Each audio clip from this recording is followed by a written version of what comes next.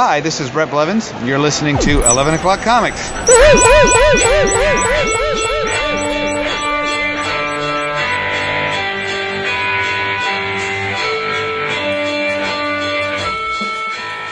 That was good. Now, see, that's still a different sounding woohoo than last week. There was no snapback at the end of this one. Why? I reined it in a little bit, I think. Oh, you pulled back? You didn't have to do that. Well, I wasn't sure. It's yet another new location. So. Right. It's like Pavarotti going into the hall. He has to sing a few bars before he gets the room. Right, it's... Pavarotti's dead. Together again for the first time. Yeah, you get the point. Right. We're going to have a nice chill episode this week. I think so. We can talk about anything we want to talk about for as long as we want to talk about it, and we're not going to get We're not going to get yelled at or shit on. It's nice and fun. Old school. Bullpen Bulletins episode. And if you look at my list, it's almost all Marvel. Like, what is going on? Who even are you? I don't know. I knew this morning. That's what you're going to say to me in a little bit. I know. We'll see. Nice and laid back. And hey, everybody, it's 11 O'Clock Comics, episode 574. And I am Vince B. You are Vince B. And I am not kind of rested, not really. David A. Price. Wow. Question mark? That was weird. I'm David A. Price. You are Vic Sage. No, you're not. Well, rather that Mr. A, I guess. Yeah, well, you don't want to be Mr. A. I don't think anybody wants to be Mr. A. You're David A. Price. And you know what? David A. Price gets his books there. I get my books there. Jason gets my books there. Why should you be any different? All you got to do is go to Discount Comic Book Service because we're smart. We know how to save, and you will too. DCBService.com has everything you want in the previous catalog for a fraction of the price. The list of specials are up. I have selected 3, and they are from Image. It's Joe Casey and Benjamin Marra. It's a hardcover. $17.99. It's called Jesus Freak. I can't wait. The year is 26 CE. A young Nazarene carpenter is having some trouble adjusting to the violent world around him and finding his place within it. So say we all, right? He knows he's different, but he doesn't know why. Not yet, anyway. Could be historical, could be somewhat factual, somewhat not. We don't know yet. All we know is it's going to look great because it's Benjamin Marra at the helm. And I said it was $17.99, but you guys can take it home for $8.99.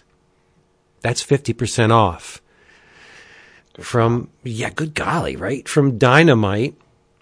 Boom. Turok #1. Yep, they're giving it another shot. I don't blame them, because Turok's a great character. Ron Mars is writing it. Mainstay. Longtime comic scribe Ron Mars. Art is by Roberto Castro, who did a bunch of work on Dynamite's Red Sonja. Castro's pretty awesome. He's great with the ladies.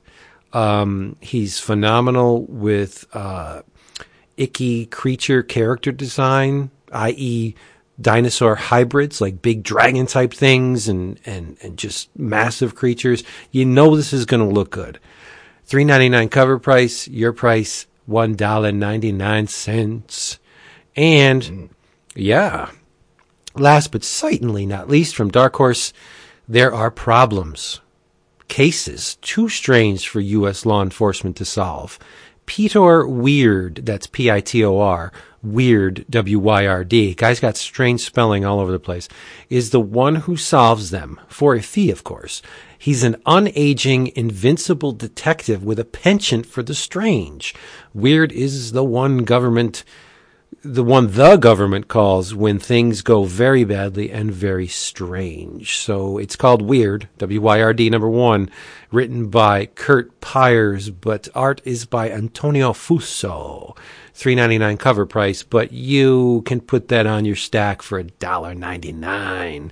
DCBService.com does not mind late orders or order additions, and you get your books all shipped right on up and safe and sound right to your doorstep.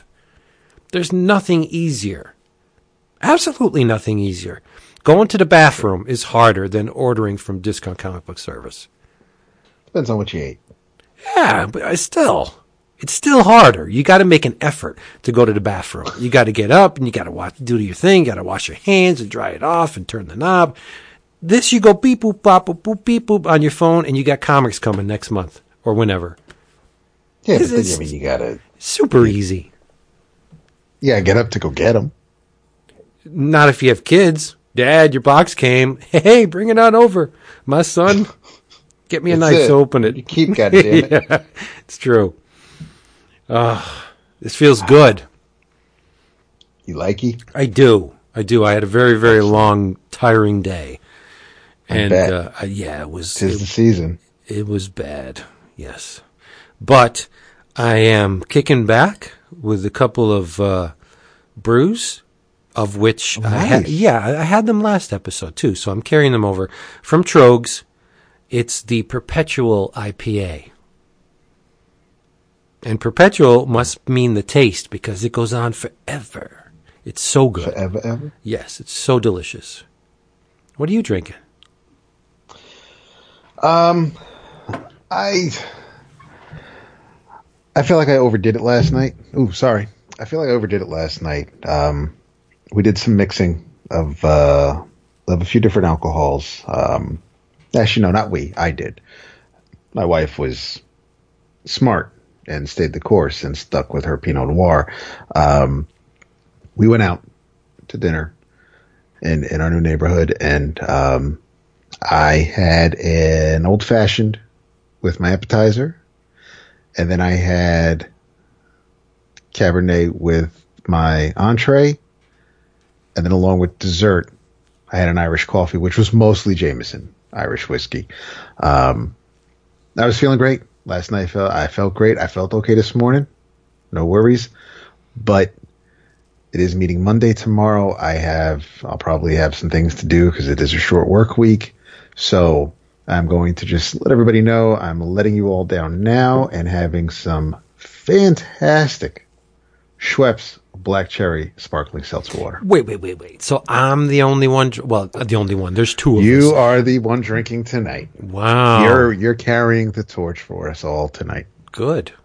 Well, it was a good week. And Dap and I put our heads together and we said, okay, the Watchdog's going to be gone, so we could do whatever we want. Let's have some fun. In case you didn't realize, Jason's not here this episode because he's on assignment. Yes. Yeah. Somewhere. Family assignment. So we said, let's do something different. How about we just focus exclusively on first issues, recently published first issues. And so we're going to call this thing, is this okay to go with this? We're going to call it the First Issue Special. Like it. Remember? DC First Issue Special? Come on. That was great stuff. So we are genuflecting to the past, taking it to the future. We're appropriating it for this episode. It's just, it's ironic because none of the stuff I read is from DC. Sorry. But same. But I did. There was one thing I had on my list, but I didn't get to it, and it was Electric Warriors #1. Which, I want to read that. Damn it! So why don't we read that for Wednesday? We'll do that for Wednesday. That'll be the addendum to this episode where we can get into Electric Warriors because it looks like those slew of books that DC put out in the 80s. Like Sonic Disruptors, or it looks like a very strange fringe corner of the DC. 2000 AD kind of version of a DC book. Right. it's definitely eye catching. Like, I didn't read word one of the thing, but the cover is definitely grabbed my attention. So I want to read it, and I'm glad you do too. So we'll do that. And do you have a thank you before we jump into the festivities? No. Okay, I don't either. I was trying to think because I went to the post office yesterday to pick up the items that haven't been delivered yet because apparently my mailbox isn't registered. The post office doesn't know my mailbox exists. So it's on all my mail was on hold, and which means I finally have in my possession, it's downstairs, still shrink wrapped, the Beastie Boys book. Wow. And finally, yeah, at least I got to read it after everybody else did. And there was I'm not even 25 pages in yet. Okay. Yeah. I mean, it looks daunting, but it looks like it's worth it. So Sure. Yeah. I'm all about it. And there was something else. Was there something else? No, there was nothing else. I just got my previews all packed to take to work with me so I can start dog-earing and tearing out pages for the previews video for later this week. Yeah, I'm doing mine tomorrow. Nice. Right. Sans the Marvel previews, but that's okay. I could just say, this is what I'm getting. So let's do this. First issue special. You want to go first? No, by all means, you go first. Oh, boy. Okay. You know how eagerly I have been awaiting this issue. And when I tell you what it is, you'll be like, yes, you have. I love this group of characters. I also love the artist in charge of making these wonderful characters, realizing these wonderful characters. You know them, we know them, as collectively anyway, as the Cull Obsidian, or the Five Dreadlords, the Midnight Slaughter. It's the Black Order. Thanos' elite strike team, written by Derek Landy, with pencils by the amazing Philip Tan, inks by Mark Deering, Guillermo Ortega, and LeBeau Underwood, with great color art by J. David Ramos. So I have been really sweating this one out because you know me. I absolutely adore Philip Tan's work. You do. I so do. And this book, I think it would be a struggle for this book to look more Bronze Age. To my eyes, this looks like something out of the Filipino school of the Bronze Age. I see that in Philip's work all the time. I don't know why. It may be his penchant for his line work, his dense line work. It may be the way he over exaggerates figures. I cannot get enough of Philip Tan's work. And I thought this issue was an amazing start. You didn't read it? Not yet. Okay. Well, here's now having not, can I jump right in? Is there any homework needed before reading this issue? No, it picks up. Aside from knowing who the characters are, and if you read Infinity, then at least you have an idea. No, I think it picks up right after Avengers No Surrender. Perfect. Okay. Yeah. The Grandmaster still has his fingers in the pie. He's the Black Order is working for the Grandmaster. That's right. They were. Yep. Yeah, and in case you didn't know, the Black Order collectively they have that name, but individually they are Corvus Glaive, Proxima Midnight, the Black Dwarf, which is Glaive's brother, the Black Swan, who we met way back in Epting Druid, right? That Avengers arc that introduced us to the where Cap stupidly screwed up the Infinity Gauntlet. Yeah, I do believe it was Epting, yes. Yeah. And the Ebony Maw, which is what happens if you don't brush your teeth, kids. So get them brushed. But when this issue opens, it's very simple. I mean, there's nothing really to spoil. The Black Order are targeting planets that are in alliance with this Emperor Atikin of the Cenarian Empire. Why?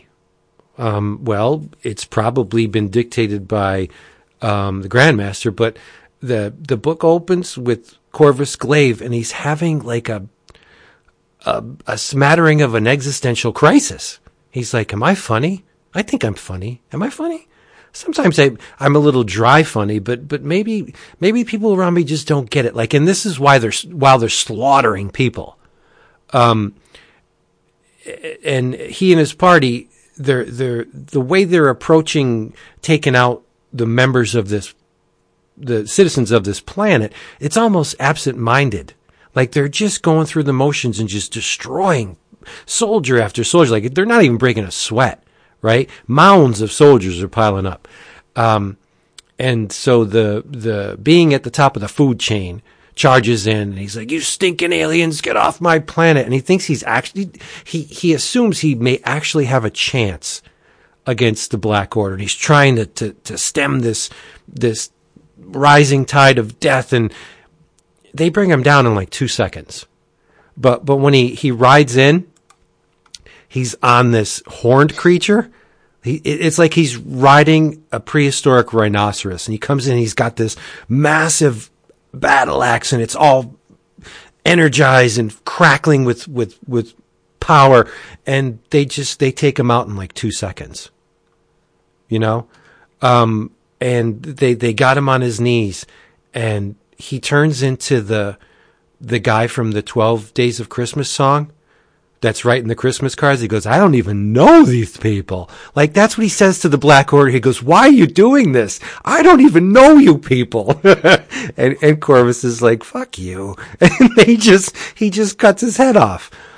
The thing is, this planet got into bed with this Emperor Atticus because he's crazy. And this ruler said, it would have been, it was just easier to get on his side instead of do the right thing and risk him coming in here and just destroying everything. And I'm thinking, well, geez, that's what the Black Order just did. They razed your planet. But, so they kill him. And then we get the lowdown that the Black Order is targeting planets in the alliance with this guy, this Emperor Atticus. And it switches to him, and he's watching the carnage go down from a very safe distance, as most rulers do. And his advisor, Splank, suggests that maybe the Emperor might want to at least feign reassurance to the other planets under the Cenarian umbrella, because, just tell them that maybe they aren't next, because they can see the dominoes falling, right? The Black Order hit list, but Atticus seems to have a little bit of a temper, and it's very strongly suggested that the guy has a habit of silencing the mouths of those telling him things he doesn't want to hear. Like he kills advisors. So he's a douchebag. He's a big baby man, right? So the guy uncharacteristically calms himself, and he's like, he's once he's given the info that the Black Order have docked in this spaceport somewhere. It's in the Ryshek sector, right? So this is where the book gets really funny. He orders his goon, and the soldier's name is Big Angry. Say that with a straight face. Say it with a straight face, right? Yeah. It's like, yeah, get Big Angry. Like, okay. So they send Big Angry after the Dreadlords, and he says, don't forget to tell him to send pictures, because he wants to see the carnage, right? Wants to make sure that the Black Order are taken out. So, but meanwhile, the Order, and it's specifically, it's Proxima Midnight, right? She's wondering if they aren't wasting their time with this Grandmaster thing. Like, how does their current situation benefit them? Other than the constant bloodshed, which they seem to really enjoy. And And Corvus is like, yeah, like, what are we getting out of this? This doesn't seem too kosher. But they don't have to wonder long, because in waltz is Big Angry, and he's all full of bravado. When you see this guy, he's huge, but again, it's very Omega Men meets 2000 AD ish. Like, he's ridiculously proportioned. He's something out of a Liefeld fever dream.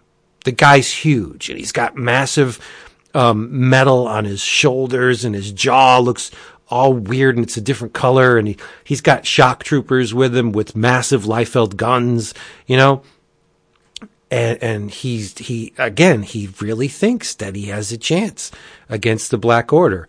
And if I'm making it sound like things are strongly tilted in the favor of the Black Order, it is. I mean, they run through these people like hot knives through butter. There's really nothing that these troops can do. They're extremely formidable on the battlefield. And they show each one of them doing their thing, right? Ebony Maw, extremely proficient at what he does. And Proxima Midnight, she just enjoys cutting heads off. The woman is like, she gets a perverse sense of arousal from snuffing out lives, right? And Corvus is like, he drops the my love thing constantly when he's talking to her. My love, And then it's narrated by, the battle sequence is narrated by Glaive.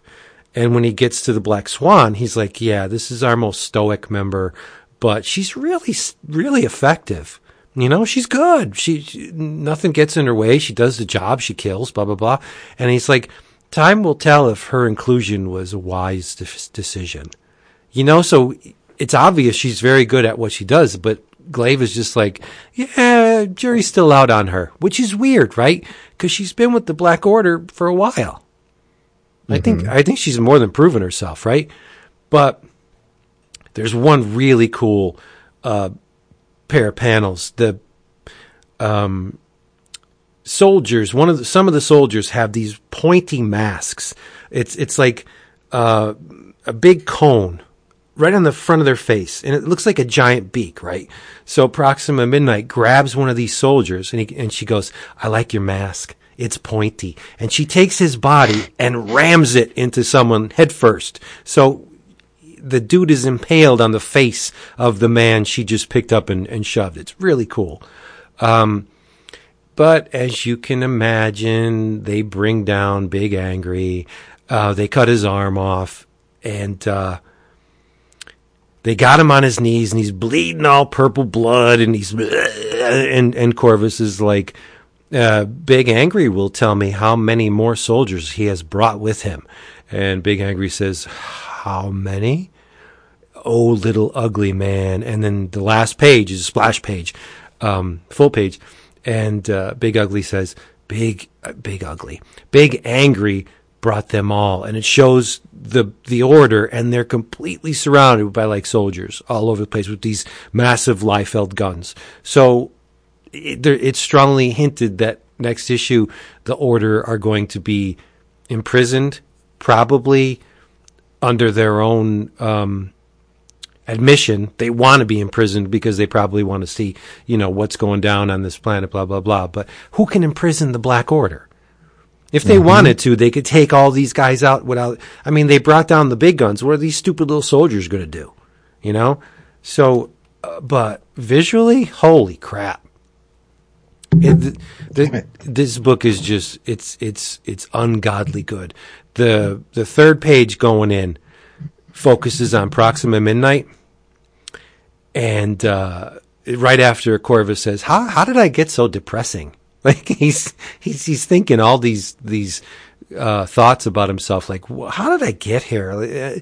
I'm fine, And the next page, there's an inset of panels about it's probably like a half page, but it's a strong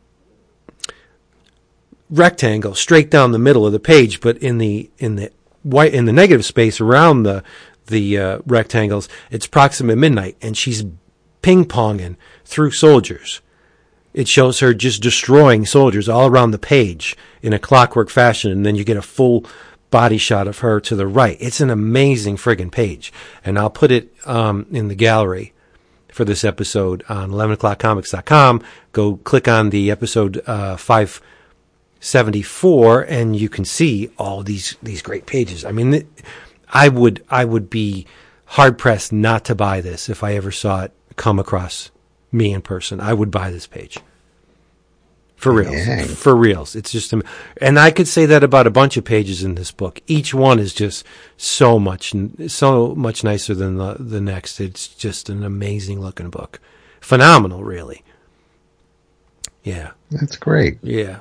I know you're not a huge Tan fan, but it's okay. One of these days it'll click and you'll be just like, look at all what I'm missing. Adorable. Yeah, you'll get it. Oh my God. Yeah, this is a freaking grand slam home run for me. This book, I waited patiently for it, and it paid off. I got everything I wanted and more. It's just dripping with Bronze Age goodness. It feels in parts like maybe the ghost of Bill Mantlo is behind it. It's funny, it's sarcastic, the humor's very, very dark. So you might just want to.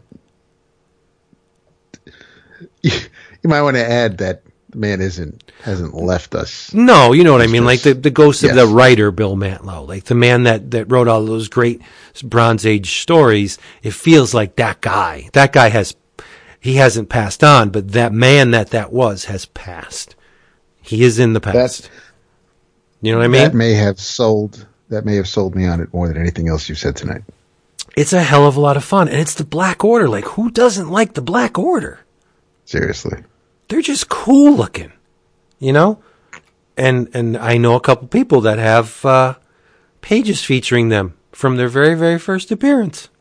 Very, very, very, very first appearance, very first page of the comic introducing them. One of your friends has. Yeah.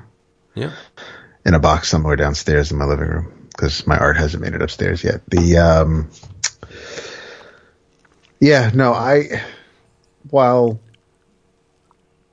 While there are some things about Tan I can take, like for every X-Men there's the tie-in, the Final Crisis tie-in that dealt with the Question and the Spectre, but he drew that tie-in. Of course, he drew the Hawkman book that you adored, launching from the New 52, and I still do. Right, and I think, and I didn't, I may not have been keen on his style for that book, but I can appreciate the talent. There's, we all have those artists, those creators who were like,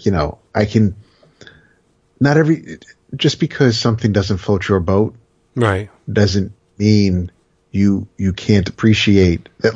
No, there are artists, a rational person. Tell me, oh, I love that person, and I'm like, I don't see how. I mean, like, there's a disconnect there between me and the page and the art, and I'm like, okay, I mean, it's cool, you dig them, but I could never. And there are some artists who were like, yo, this dude's the bomb, and I'm like, oh yeah, I can see why his style is right, because you can remove you, but it's not. You can take your ego out of the equation. A lot of people can't do that, right? You look at art, well, not you, but there are some that look at art, and if it doesn't speak to them, it's not good. Right, yeah. Because it doesn't speak to you doesn't mean it's not good. I really Right. do not like the music of Eric Clapton at all. Really? Yes, not at all. Just Eric Clapton, or no, regardless I really don't like Cream at all either. But Okay. I listen to it and I can hear the proficiency in the guitar work and the songwriting it's not bad. There's definitely consummate skill involved in a lot of the Clapton songs, but I just don't like it. I Lay Down Sally is like nails on a blackboard to me, but I can't doubt. I'm not my ego is removed from it to the point where I can say that's a good song. It's just not my kind of good song.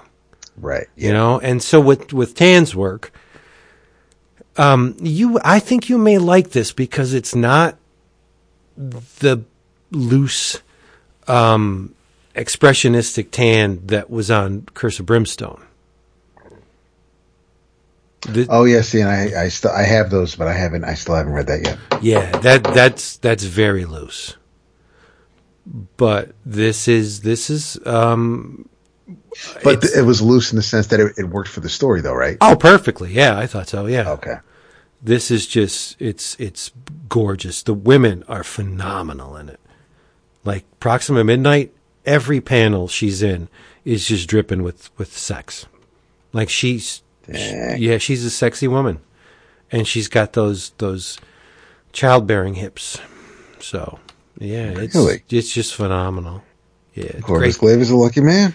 Well, I don't think they go down that road. I don't know. She doesn't seem like she has much time for that. Like she just wants to kill.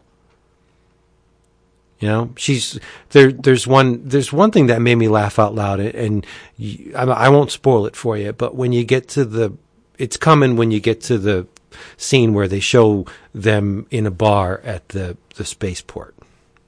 Right? But Proxima says, "You once ruled the Black Quadrant, and I was the tip of your spear. When I close my eyes, I still see the faces of everyone I killed during those times. And I love closing my eyes." Like, she just likes to kill. Respect. Right? Okay. Yeah, she knows what she's good at, and she does it. Everybody has a passion. Yeah. Now, see, I can take that a lot easier than I can take I'm the best there is at what I do. and what I do is not nice. You know, because Wolverine's, he's a killer, but he's a killer with a conscience. She does not seem to have one. She's just an animalistic destroyer of the life spark. That's it. And she likes doing it. So there you go. I can respect that. She's a machine. Okay. Yeah. But enough about this. I thought it was wonderful on all levels. And I would recommend this to anybody that liked Infinity or anything involving Thanos and the Black Order. If you enjoyed that stuff, you're really going to like this. And Thanos is nowhere to be found because his head has now been separated from his neck. Yeah, that could be a problem. That's a big problem. I can see that. I can see that being a detriment. Yeah. Yeah. This was Aces. I love it. Yeah. Oh, makes me so happy. And it's a miniseries. So if you want to get involved in this, it's not going to cost you $1 bajillion to get the whole story. I believe this is a 5-issue miniseries, I think. 5 or 6, whatever the case. But it's not, it is definitely a finite series. Yeah. Finite. What you got? Oh man, what do I got? Well, I do have let me whip out the handy dandy little Comixology app here.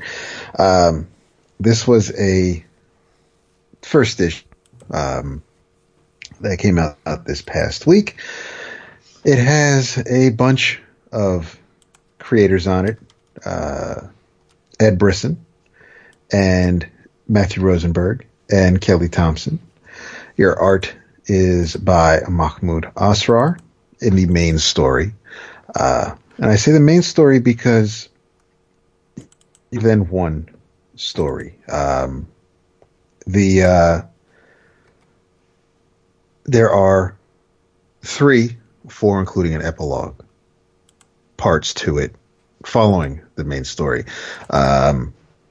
Those are also each part is written by one part is written by Rosenberg, one part by Thompson, and one part by Brisson, with Kelly Thompson coming back for the epilogue. Your artists on those 3 parts: Mirko Kolak, Ibrahim Roberson, Mark Bagley with Andrew Hennessy takes care of part 3 and the epilogue. This is Uncanny X-Men #1. I read, well, maybe in air quotes, I read the director's cut version. Normally the director's cut comes out After. a couple months after. Yeah. Whether they're trying to do that cash grab or because it's sold out or they're just trying to. But this was released with the director's cut. And along with the main story and the backup stories, you get the cover gallery. And there were some really nice covers, depending on which one you have. But the Cliff Chang cover is gorgeous. The Scotty Young with the young X-Men, with the X-Men babies. I'm not calling them the X-Babies because that's an Art Adams thing. There's a Jim Chung cover there. There are some pretty cool looking covers. Scott Williams does a cover, which is awesome because, of course, Scott Williams inked some of our listeners' favorite X-Men stories. But of course, you're not going to get a Jim Lee cover. But hey, Scott Williams is fair game. Along with the cover gallery, you get these scripts by Kelly and Ed and Matt. You get inked and color pages by Mahmoud and Rochelle Rosenberg, and so you get the story like 3 times. You get the main reading, the main part that you get to read and sit and enjoy, and then they're going to give you black and white pages of that story you just read, and they're going to give you the colored pages, so basically without the text, without dialogue, without word balloons.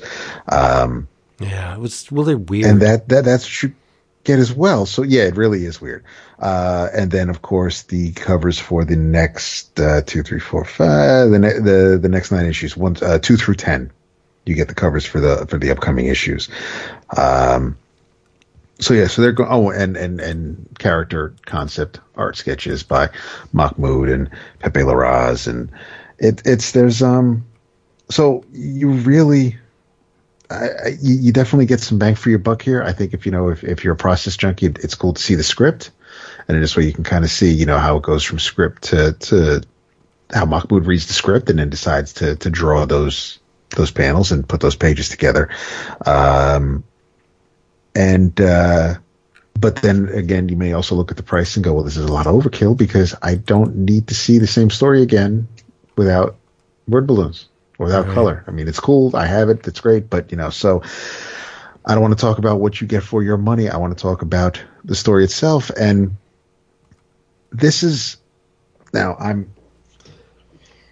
when I started reading comics, whether it was the New Teen Titans number 34 or whether it was Daredevil 193 or Avengers 196, whatever comic I picked up and started to read, I didn't read the issues leading up to that, and I had to fill in some gaps, and thankfully there were little caption boxes that said see last issue or all the way back in issue 15, and then I could go back issue diving and fill in some gaps and everything kind of. I mean, if you were a Marvel fan back in the 80s, you kind of had Jim Shooter in charge, and of course, he lived by the whole every comic is someone's first. So you really don't want to give your reader any reason to not keep reading, and you want them to have as much information as they can. And of course, Claremont took that and ran with it. But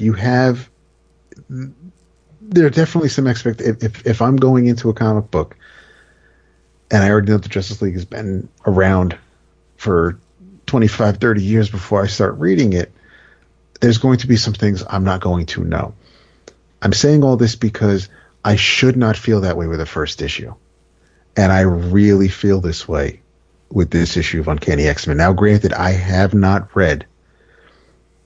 I read X-Men Red because I read the first couple of issues of X-Men Red because Mahmoud was drawing that and I wanted to see what was going on. But as far as like blue and green or gold, whatever else was out there, I have no idea. I have no idea who's on what team. I have no idea how many mutants there are in the world these days. I'm very lost when it comes to the X-Men, and if that's on me, so be it. Oh, that's not true. I did read the Kitty leaving Peter at the altar storyline that was out a few months ago. But aside from that, I'm completely lost. Anyway, all I know about this is that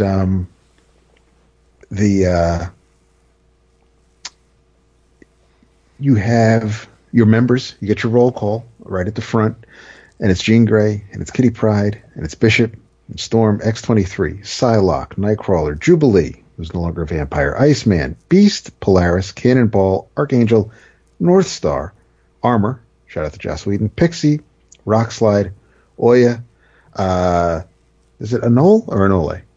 Anole? I think it's Anole. But Okay. you're asking Anole. me how to pronounce something. That's like, I know. shame on you. It's true. We'll see. I know, but we'll have everybody tell us and soon enough. And Glob. So And Glob. you get and Glob. Right. Glob should be the So, first one. It's Glob and everybody else. He's awesome. It's true. It's true. It's Glob's Uncanny X-Men as far as I'm concerned. Right. But this is Disassembled Part 1 under the leadership of Kitty Pryde. The Xavier Institute for Mutant Education, Jesus Christ, Mutant Education and Outreach, that's a mouthful, has served as the latest training ground for young mutants, as well as the headquarters for the mutant peacekeepers known as the X-Men. Recently, Kitty was joined by a long-standing X-Man, Jean Grey, who spearheaded her own team of X-Men for the betterment of mutant and humankind alike. Okay, cool. So I'm running with that paragraph. That's all I need to know. But we kick off with Madrox. Now, I'm not sure if this ties into the current, or the was that a miniseries? I bet it does. The most recent Right. Multiple Man. Because I think Rosenberg wrote that as well. But we start off with basically with Jean having a dream, and she had a vision, and now I'm just thinking of, see, I say that, and I'm picturing one of the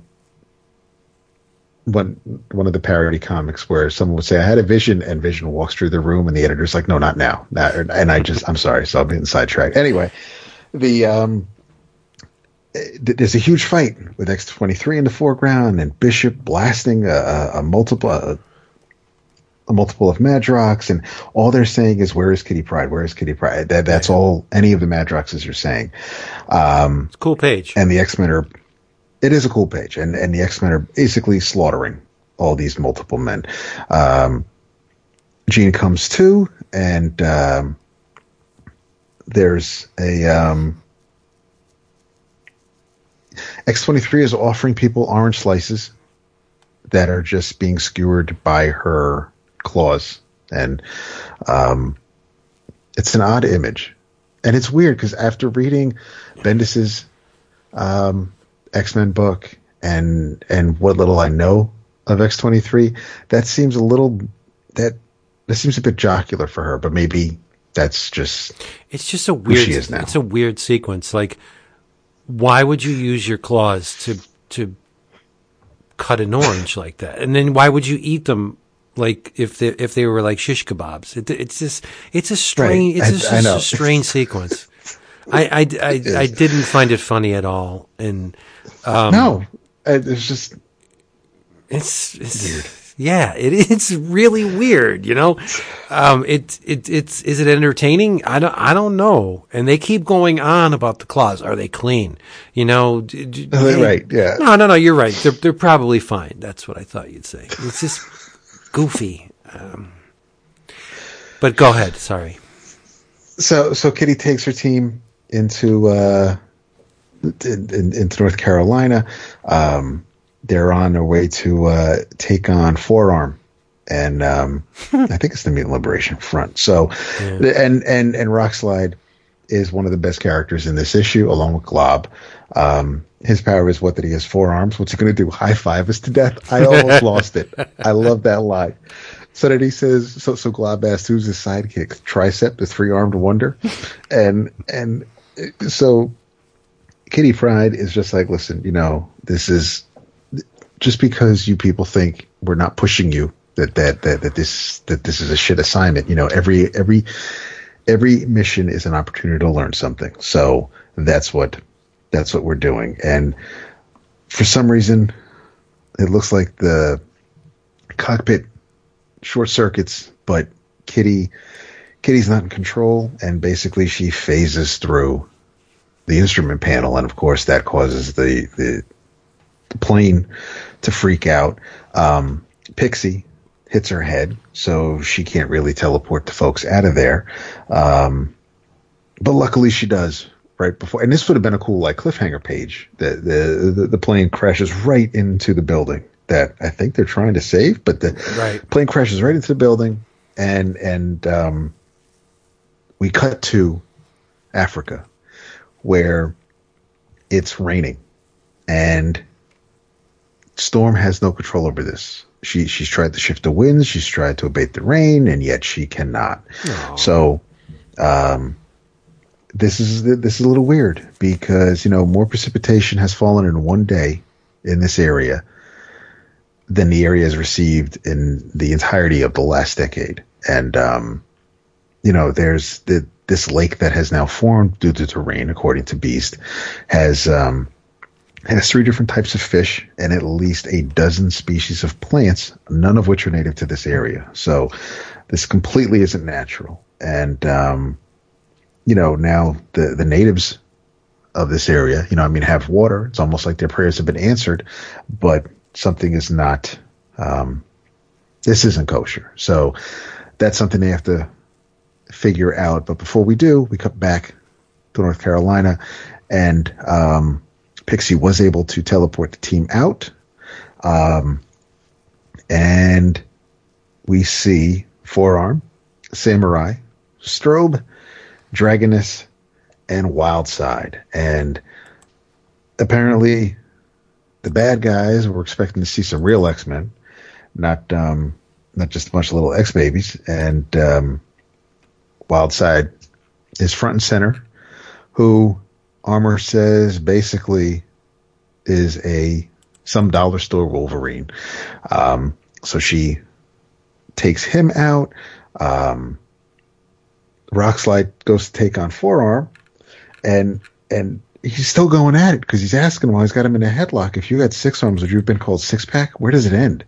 And he's just the MLF is here because they're trying to stop this lab from making a vaccine to wipe out mutants. So Forearm is trying to explain to Rockslide that you're protecting people who are trying to wipe mutants from the face of the earth. And now everybody's like not sure who the bad guys are, what side anybody is supposed to take. But Madrox shows up for some reason and slaps Anole and says, you know, wake up, I gotta ask you a question. Where's Kitty Pryde? And of course takes us back to the splash page from earlier. He's just like, no, she's gone, man. She vanished. And so Madrox's like, I'm too late. And he takes off running. The X-Men now this time with Polaris and Nightcrawler with X-23. They show up to even things out. We don't see it, but basically, we see Polaris kind of do a fastball special with X-23 where she hurls her towards the MLF, and there's a black panel with just sound effects, and the next thing you see are the members of the MLF down on the ground and taken care of. We then cut to Manhattan, where Senator Ashton Allen is speaking, and the X-Men, in this particular instance, Bishop, Jubilee, Archangel, all in civilian guys, Psylocke, North Star, Sam Guthrie, Cannonball. So they're here to watch the speech. Apparently, Kitty Pryde was supposed to speak, but she's not there. And because no one's seen her since She vanished from the plane. So Jean Grey is going to speak instead on her behalf, but Madrox shows up. Jamie starts talking about how it's Kitty's not here. He basically just kind of hijacks the speech. The X-Men that were downed in the fight with the MLF, or I'm sorry, the trainees at least, they're being tended to by Beast. The trainees are told to. The trainees are, I think, trying to. I appreciated the scenes with the newbies only because they kind of cut the tension, and in some it did really remind me of the old of Giant Size X-Men #1 where he introduced the new X-Men, but it definitely cut down on the seriousness of the issue, if there was really anything serious about this issue. But at least they added some moments where it, as I'm reading it, and again because I'm still not clear on everything that's going on, and there are some things where as you get to the end of this issue, the end of the first story, you're not supposed to know everything, and that's cool because that's the first issue, but I expect that after I read the issue, not before. Anyway, while Madrox is speaking, something's going on, and a whole bunch of multiple men show up and start storming the spectators. Everybody standing there, everybody listening to the speech. So basically, Jean's vision is coming true. So the X-Men who were there are taking on all the Madroxes. The Senator is being whisked away by his security, and looks like he gets knocked down. Jean Grey pushes the crowd away from him, and she says, you need to get up, and he's basically cowering. Please don't kill me. I'm sorry. And then he just vanishes, flashes, and disappears, kind of like the way Kitty Pryde did. So all the Madroxes are done fighting, and they say we're too late. We couldn't stop it. And then they kind of just disappear as well. And don't know what the hell's going on. Everybody's at a loss. The reporters are there asking why Jean Grey attacked the Senator. Where did he go? What did you do? Turn the page, and here's Kitty Pryde shackled to a chair. Off panel, someone screams, "Hey, wake up." She comes to. It's the Senator who's yelling at her to wake up. And he demands answers. He wants to know what you people want from me. And she's like, does this really look like this would be my idea? And Kitty's powers aren't working. The Senator still is demanding answers. And off panel again, we see, "Shut your mouth. The girl does not answer to you. Our captors have earned the wrath of Apocalypse today. Don't be so quick to join them, human." And we see Apocalypse shackled to a giant X, as if it were a cross, and were to be continued. And that was the end of your first, at least the end of the first story of this first issue. Yeah, I tapped out. When Jubilee says, "Oh boy, I feel like I've seen this speech a million times," when Senator Allion's like, "Mutants are terrible, they're weapons of mass destruction, blah, blah, blah," I'm like, I'm done. This is every friggin' X-Men issue I've ever read. As long time, or not even long time X-Men readers, but as Marvel comic fans who've seen this attitude before, because it also happened in the Clayton Crane drawn X-Force, because you had that crossover, and it was the return of Stryker, and I mean, I don't even want to say every generation, every few, I don't want to say few months, every few years, this attitude, that conflict or concept comes up, and whether someone has a different take on it, or they introduce new characters selling the same shit, or it's just returning characters spewing their bile again, it's nothing we've seen this before, absolutely, and I don't I can't blame anybody for tapping out. But I am, they do have me, they have my curiosity peaked as far as who may be behind this. I may groan when it's revealed because it's like, oh, of course, or it's just, oh, yeah, whatever. But it's, I'm interested in that part. I just really, it sounds as though I was feeling some kind of way about kind of just not, it's weird. Thinking back on it, maybe I wasn't as dropped into the middle of things as I thought I was, but reading it the first time, I was like, I know who some of these characters are, but I'm not sure, like, I guess there's some things I didn't want my hand held, but there were just, there were things that I wasn't really sure about. And I think that I just kind of carried that over as I was getting through the issue. But then every time I flip a page and I see how many more pages I have to go through, I'm like, well, this is going to be a deep, meaty read. It wasn't until I got to the end of the stories I was just like, this is not a deep, meaty read. This is just more of the same as I keep flipping the pages on this screen. Yeah. And then the rest of the rest of the issues, like I said, is it's What Tomorrow Brings, parts 1, 2, and 3, and epilogue. In the days leading up to the Multiple Man incident at City Hall, the X-Men remained committed to their mission of peaceful human and mutant coexistence in their own individual ways. And there was something going on with Bishop. I have no idea. I don't know what's up with his little wristwatch thing. And this was a completely weird story. This was one that I was really lost about. And Sugarman shows up, so hey, shout out to Age of Apocalypse. Sugarman's cool, but Bishop's not even on model in this story. Like, why is Bishop all skinny? I thought it was Forge.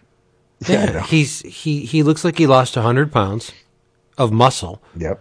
I don't get it. I know. I don't know. And there was a Jean Grey story where she sits with an older woman and they have a little chat, and the woman kind of just disappears during their conversation. I mean, Jean turns her head and then turns back around to the table, and the woman's gone, and then Aurora shows up to have some tea with her. And then everybody just starts blasting shit with their eyes, and that just is part of the mystery, I'm going to guess. Armor and Ol have a little story in the sewers. That's the one drawn by Bagley.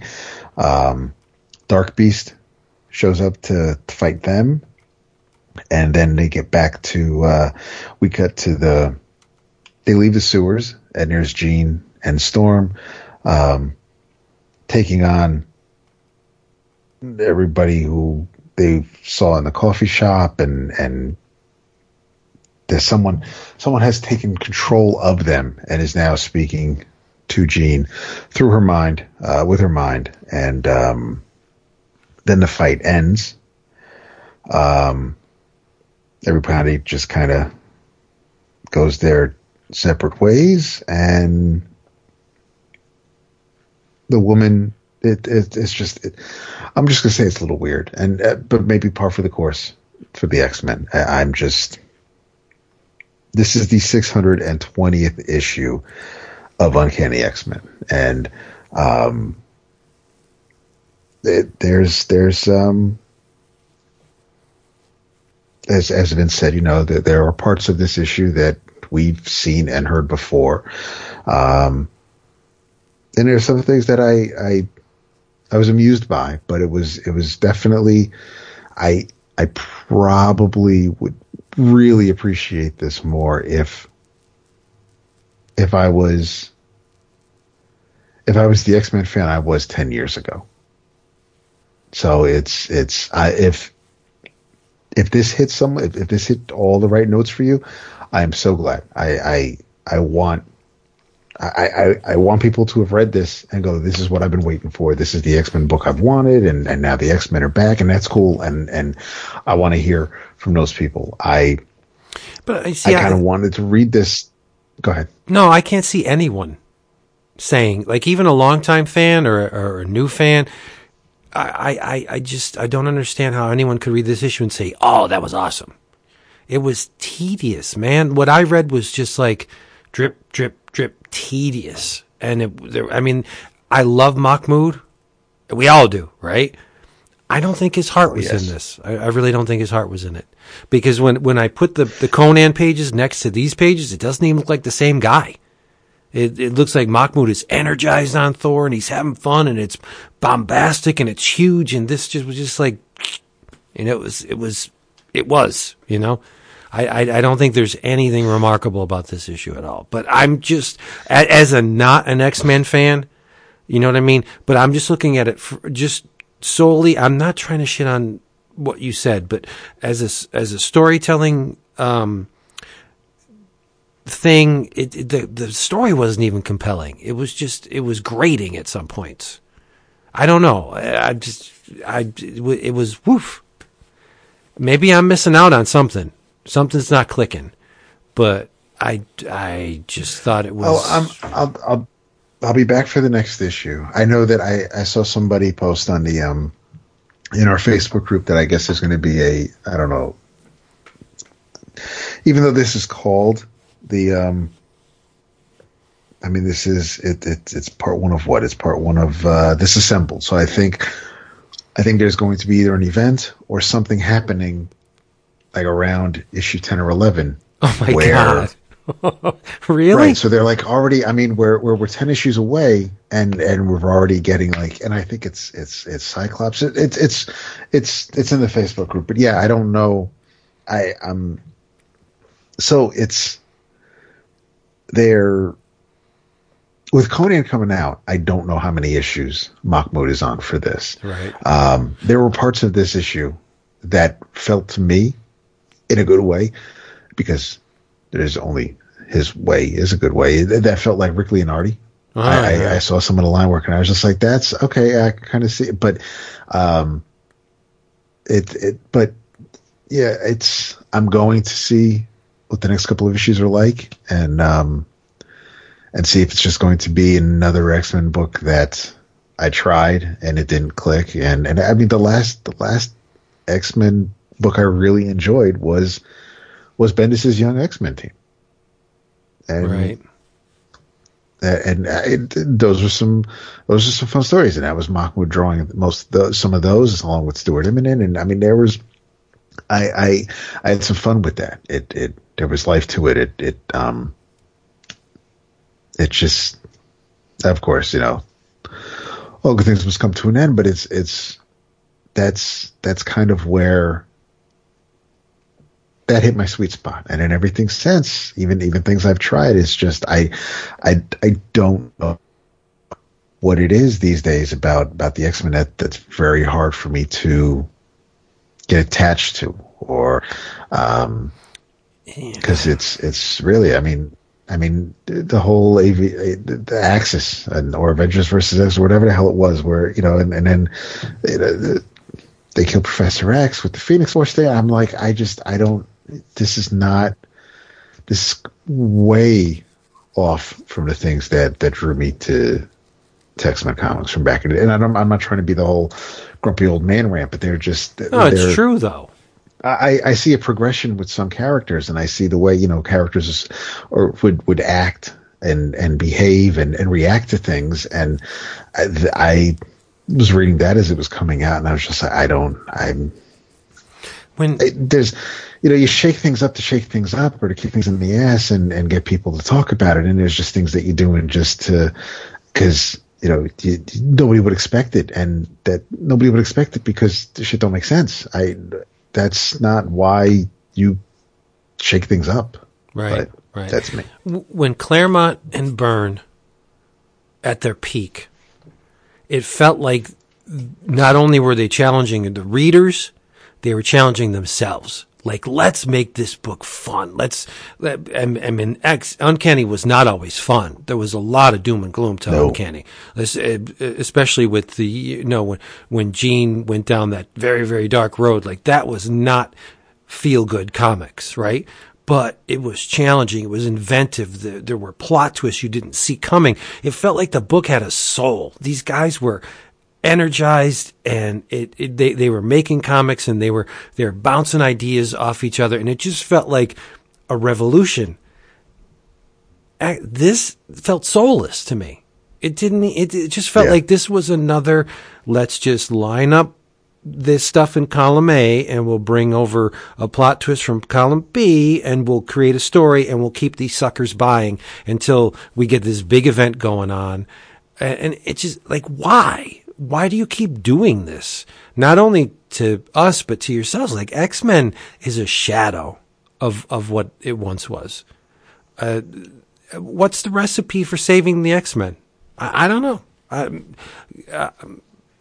If I had carte blanche and they said, "Hey, do whatever you want to do. These books can't get any worse. Let's try and get recapture some of that magic," I would kill off all the kids, kill them all off, and kill. I mean, in quotes, kill. Right?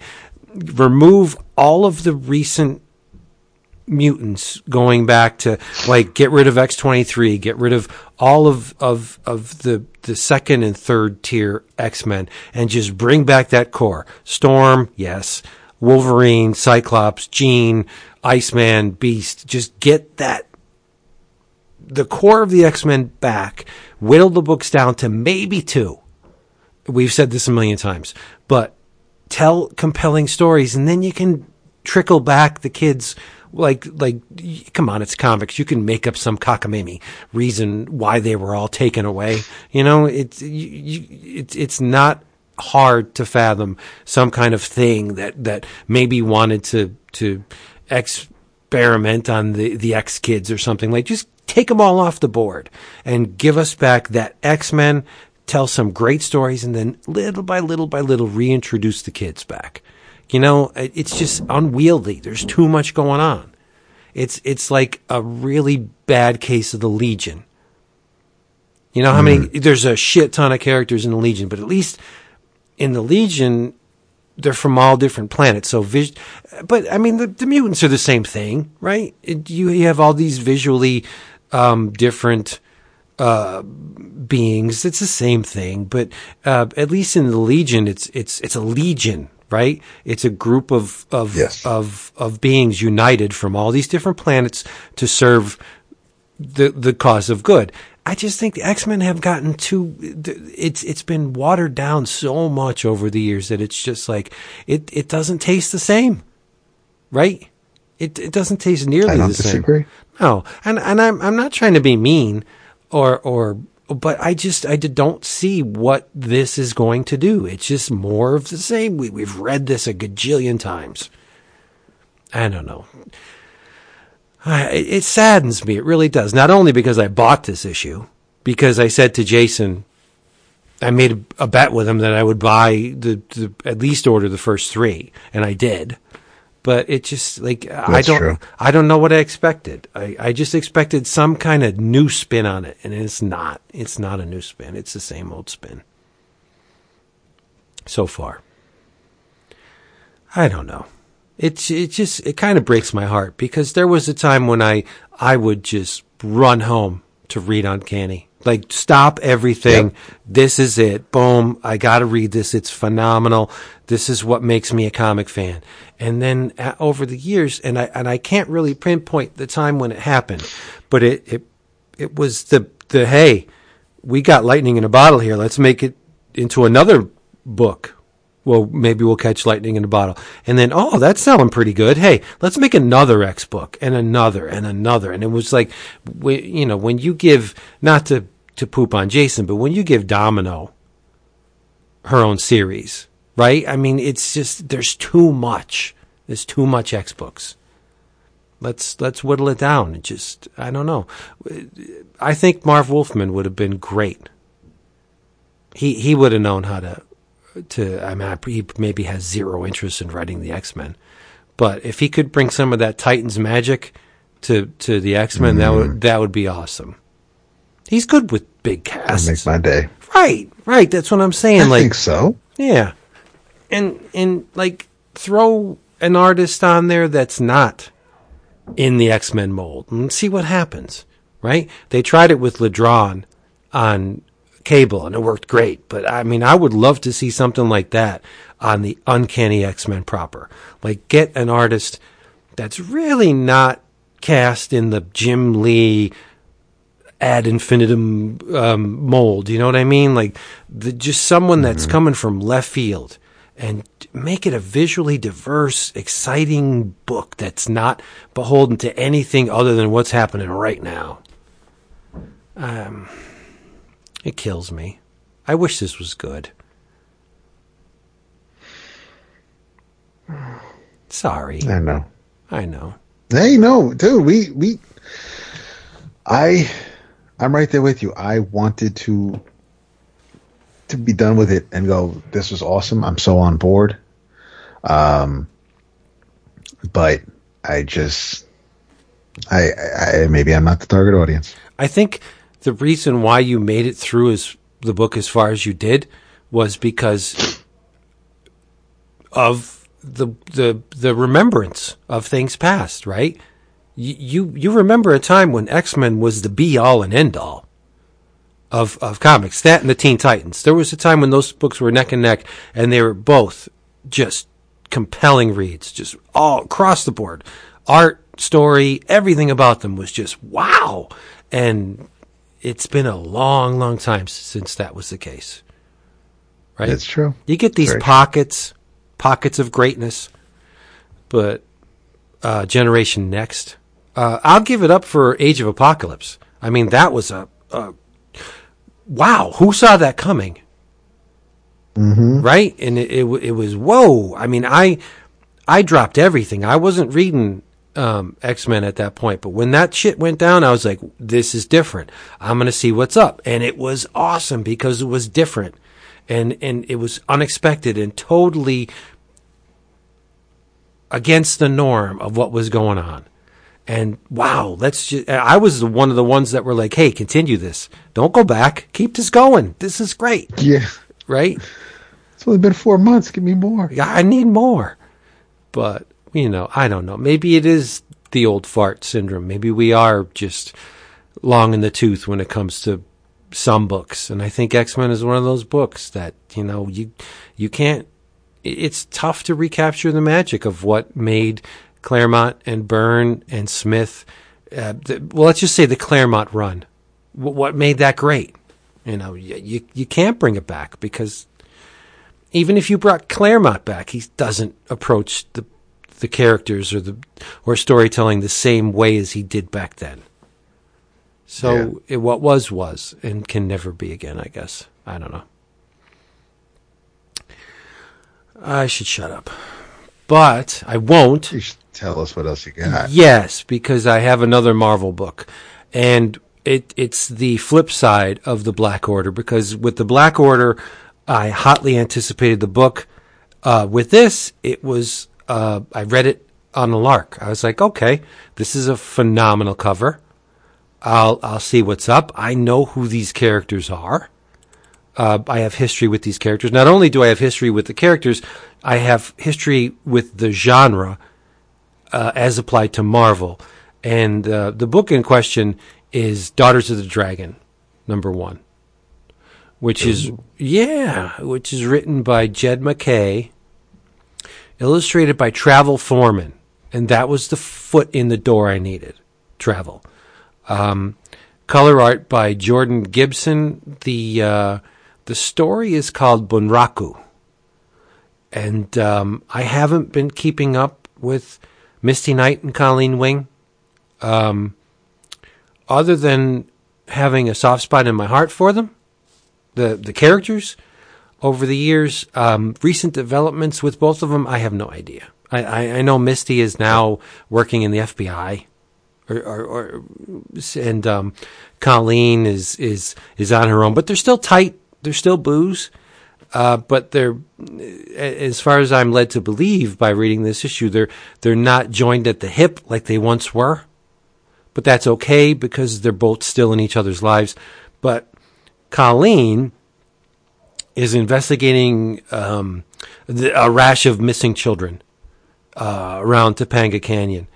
and she's attacked by this group of life-size dart puking geisha puppets. They're animatronic female. They're geishas. They're animatronic puppets, and their head just tilts back and lifts up, and you get this huge dart shooting thing in their mouths, and the sequence is really there to illustrate Colleen's proficiency with the katana. Like, she makes short work of the puppets and dodging the darts as they come out. It's a cool sequence.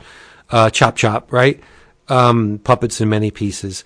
But so she decides she's like, okay, we got a bunch of missing kids. So I'm going to go where the kids are. And I'm going to ask around. Why does she sound like Columbo?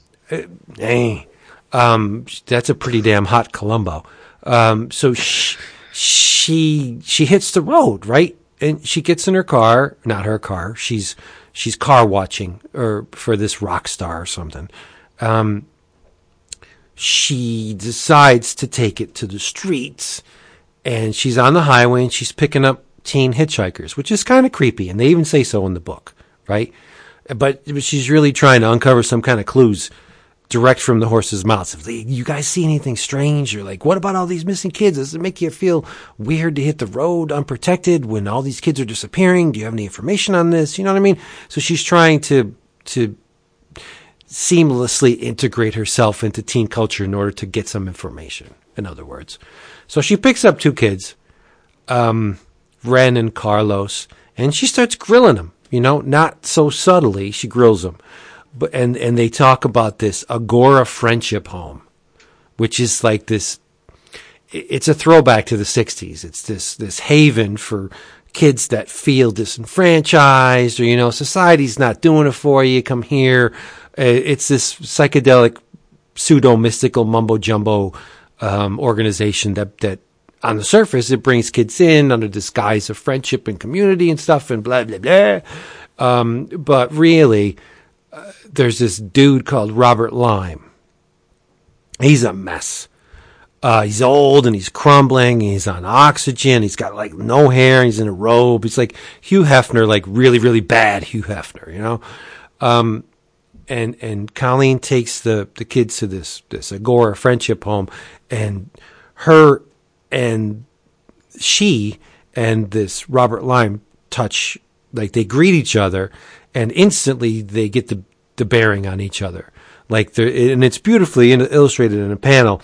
The Robert Lime has his hand outstretched and she's touching him, but there's this essence of each other spewing from the characters. And Colleen's is blue, and it's a samurai, and this Robert Lime guy is red, and it looks like this big toothed Oni type bestial character, you know what I mean? So they establish straight on that Colleen is the light side and this guy is the aggressive, fiery, not so nice side, and Colleen, she's like, there's something really off about this friggin' Agora home, but she's talking to Misty, and she's like, these kids, I think they're in danger. Misty's like, don't do anything on your own.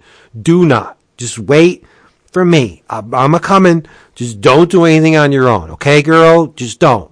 And Colleen's like, yeah, okay. And guess what she does? She goes in on her own. Colleen goes into the compound on her own. She got the sword, right? And the guys at the door are like, you can't bring that sword in here. And she's like, you know who I am, right? And they're like, yeah. And she's like, do you really think you're going to get this sword from me? And they're like, go right in. Go ahead. You can go in. So they let her in, and she gets to Lime, and the twist is that Lime was struck with the Ansatsuken, which is the assassination fist, the death punch. He got hit by the death punch, and he's been dying ever since. And Colleen calls it, and this was the ding, ding, ding that made this issue really work for me. She says, oh, you got hit by the deadly hands of Kung Fu. Who didn't see that? Who didn't see that coming, right? So the dude paid pretty big for this experience. He's been dying by inches.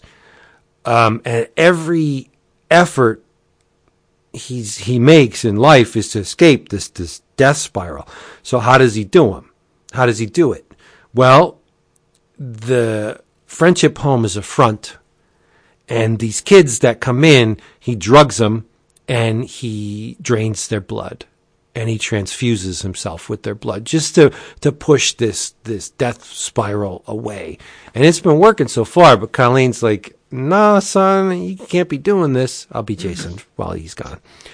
And the guy's on his knees and he's got his back to her. So Colleen just pulls out the katana and shears him of his head. But guess what? It wasn't him. It was a robot. And, yeah, the person, here's the deal. The person that hit Lime with the death touch has a beef with Colleen Wing. And he's going to trade his life, give me back my life, and I'll give you Colleen Wing. He just wants to save his own skin, you know? So, when she cuts his head off, is a puppet. One of those Gumi puppets, the animatronic assassin puppets. The mouth opens up and he spits out a dart, and she wasn't fast enough this time, and she gets tagged right in the neck. And this is where the book gets really weird and really awesome. So Colleen is tripping balls out on whatever kind of drug it was in the dart, and the colors for the book shift. Like before this, the colors are fairly straightforward, right? Skin tones are flesh, you know. Colleen's she's got the flesh tones going on. She's got the red hair, right? But after she gets hit by the dart, everything goes out the window and it turns into this psychedelic mishmash. Like Colleen's face turns bright pink and she's got spirals for eyes and everything turns psychedelic, and the color, the chroma's jacked up on all the colors and they're bright. It looks like the psychedelic 60s. There's a point where her skin turns green. The font used for her dialogue balloons is affected. The shape of her dialogue balloons is affected. You could see trails of when she moves her arm. There's a latent image of where her hand was, and it keeps, you know what I mean? Like did you ever see Song Remains the Same? Zeppelin? When the wizards. Yeah, I think so. Yes, it's like slow motion, slowly decaying latent images overlaid on each other. That's what it looks like in here. Yep. And everything's distorted. Like the goons that she saw on the way in look like wolves and pigs and demons. Like it's a psychedelic freak out. And thankfully, Misty comes to rescue her. And when she sees Misty has wings. Like she's got this shirt on and it's blowing behind her. When it blows behind her, the shirt tails turn into wings. It's a beautiful, beautiful page. Beautiful page. And so Colleen comes in and rescues her, and, you know, they eventually take out Lime, in the guise of a gigantic, assassination puppet. But Colleen purges the drugs from her system just by using the Warrior's Code. She uses all of the training that she's endured over the years to purge all the toxins from her system. And she picks up a bow, and the Lime's goons come after her on motorcycles, and she says, there's a point in here where she's like, "Eat your heart out, Clint." You know, eat your heart out, Barton. Barton, yeah. So she knows she's damn good with a bow and arrow. And no, I mean the issue it's a done in one, but there's more to come, because as they're talking about everything that happened, like they saved the two kids that she picked up in the car, and they assumedly they shut down the Friendship House, and they're at a little bistro or whatever, drinking iced teas, and they're talking about it, and there's somebody in the background listening to the whole thing. So there's more to come from this. But, I mean, as a first issue, I thought it was a hell of a lot of fun. Zero investment. You don't need to know anything about Colleen Wing and Misty Knight. Then they're friends. They have a past. They do good. One has a cyborg arm and is foxy. The other one is very good with a katana. I mean, you don't really have to know anything about them. It's just a fun issue. But the thing that really jacked this one up in terms of the enjoyment factor was Travel Foreman. And the art was great. And props to Jordan Gibson for the psychedelic sequences. The colors are on freaking point. Like, I thought this issue was great. And I'm gonna stay with it. Not ironically, the collection of this series is offered right now in previews. So yes, the first issue of this just came out, and it's a exercise issue. I think it's 40 some pages. Let me see. It's 40. It looks like 48 pages. Yeah, so it's bigger than usual. And you can get the collected edition right now in previews through Discount Comic Book Service. I think it's like $9. I think you would like it a lot. Oh, sounds like it. It's kicking. That's Daughters of the Dragon. Right. It's all, and she mentioned something about Danny too. You know, Danny's not the only one who can channel his chi. Yeah, so it's they ground it in the Marvel Universe, but it really has nothing to do with the Marvel Universe right now. It's just two girls, two buds, BFFs, just kicking ass. It's fun.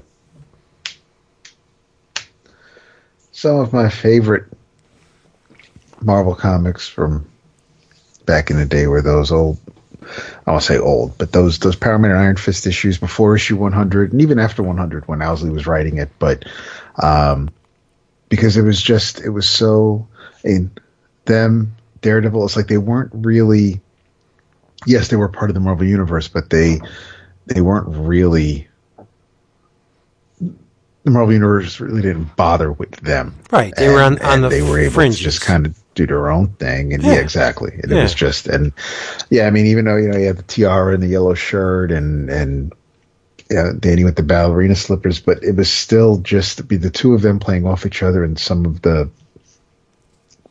problems and foes they were facing, and the issues that are in Chandru. I mean, Colleen and Misty looked fine. It was just, it was a good time. Yeah, I have a super spot. I buy those issues whenever I can. Now, let me ask you a question. Why have they never, I don't know, maybe they have.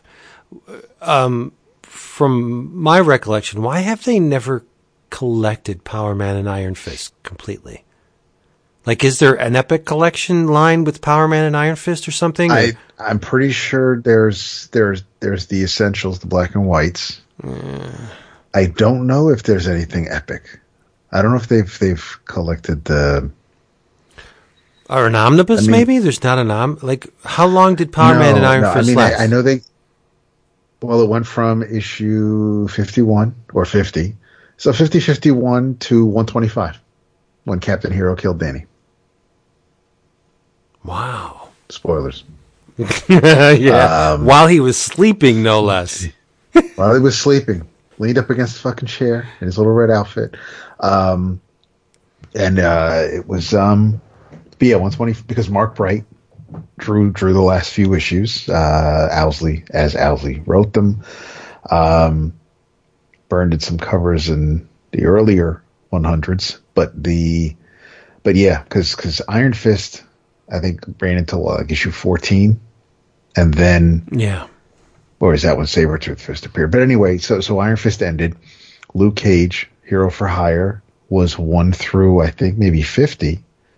And then with issue 51, it became Power Man and Iron Fist. And you would think, with both of them Luke, being on the TV, that they would have done so what's an average omnibus? 25 issues? More, right?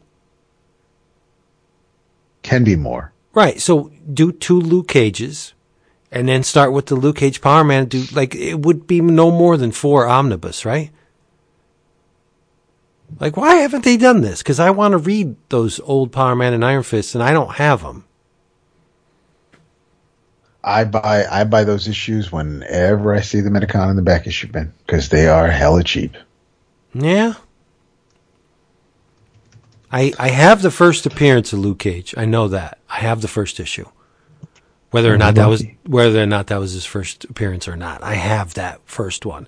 But that's it. Like, I just bought that on a whim one day because it was cheap. Way back when. I said, okay, I don't have this. I might as well buy it. I bought it, read it, enjoyed it, didn't buy any more, put it in the box. It's still there in the box.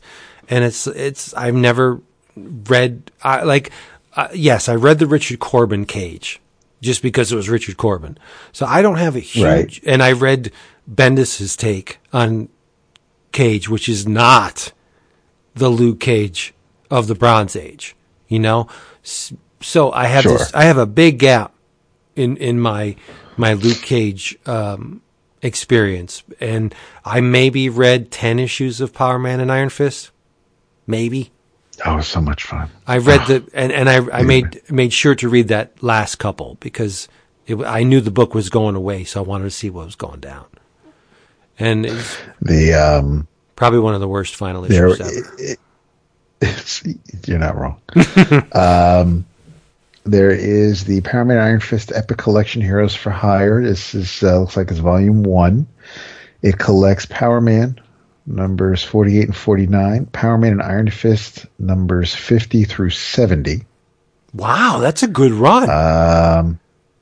And it looks like there is a volume 2 collecting Power Man and Iron Fist 71 and 72, 74 through 89, Daredevil number 178. I don't know. Maybe it was a reprint or a it may have been a reprint. I'll look it up. Daredevil number 178, and that's it for that one. And I don't know if there was a 3rd edition. The 2nd volume is in stock at Amazon. The first one might be out of print. This was released 2 years ago. 2nd collection. So they're due for a 3rd to finish it up. Huh. Interesting. I mean, Joe Duffy, Denny O'Neil. He had Kerry Gamble, Trevor Von Eden. You can see if we can find out. The Power Man and Iron Fist Epic Collection. This contains 71, 72, 74, the one you said with Daredevil. You can get that on DCBS for $24. Nice. Yeah. Dennis Cowan did the cover. But I'm not seeing the first epic. Oh, you know why you'll never get number 73? Why?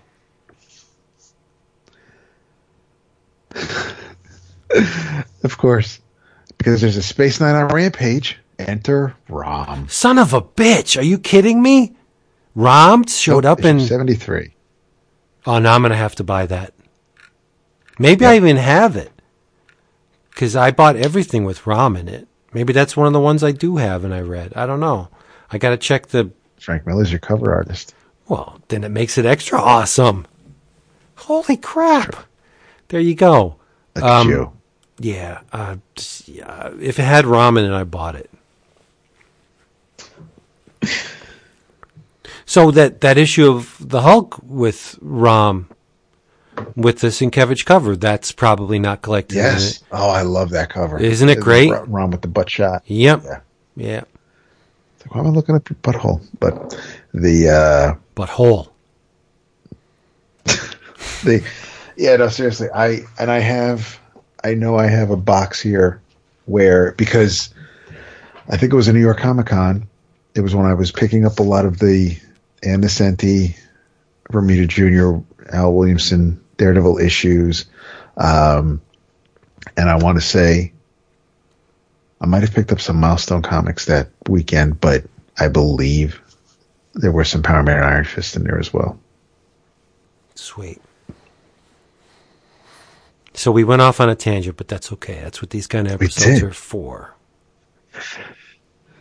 We do tangents. Tangents are good. Tangents are good. Another first issue I read. What that? This would be William Gibson's Alien 1. Wow. Not Alien Cube, because that was a movie. Yeah. And this is adapted by Johnny Christmas, who it's what it says, bro. For real? Might be a synonym. Might be a pseudonym. I don't know. Might be a pen name. But yes, Johnny Christmas adapted the script and drew it. Color art is by Tamara Bonvillain and letters by Nate Picos of Blambot.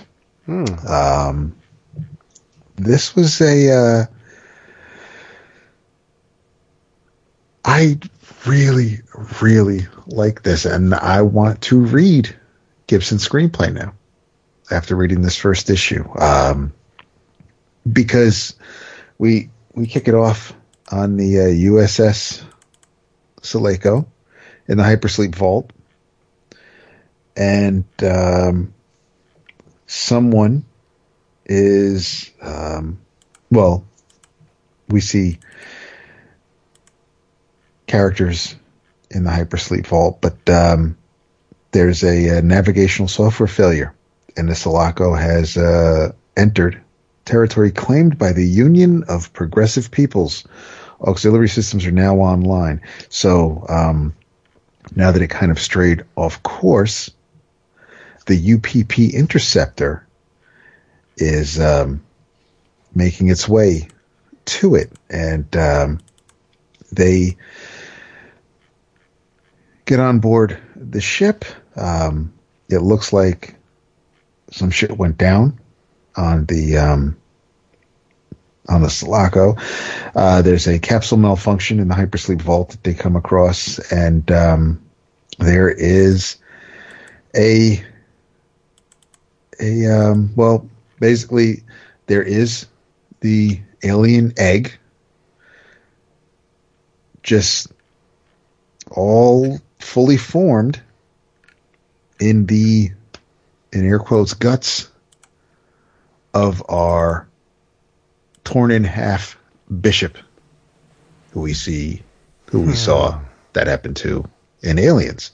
The egg opens, launches onto one of the hijackers or pirates, or you want to call them, onto his helmet.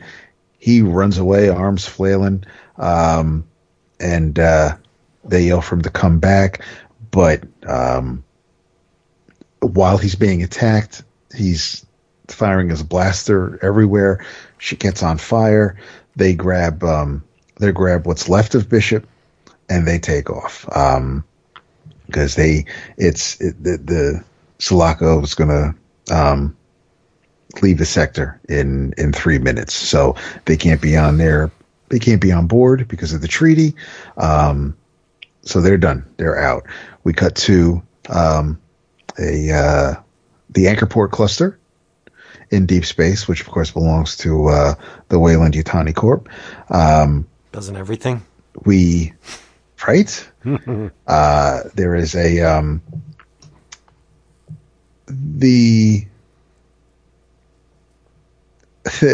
we're quickly, no formal introductions, but it's kind of a day in the life kind of thing, where one of the officers goes to get one of her science officers, and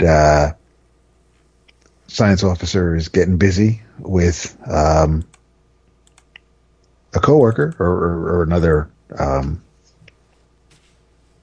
soldier, who looks like she has some pretty nice. Yeah, you'd like that page. Looking at it now. Yeah. Yeah. I like Christmas's work, man. Oh, I'm sure. liking the way this looks a lot. So the sciences and the weapons division show up on board the Anchor Point. They need to get to. They're going to get the Sulaco and basically, I guess, bring it home, for lack of a better term. People aren't trusting anybody, and the suits are being secretive and shady. The officers, of course, aren't too down with that. But when they get to the hypersleep vault, hey, check it out! Shit, there's a kid over here, and who's probably still dreaming because she asked Ripley if they could, and they can. And Ripley's pod opens up, her capsule opens up. She lunges at the I want to call them soldiers, but so she lunges at the landing party.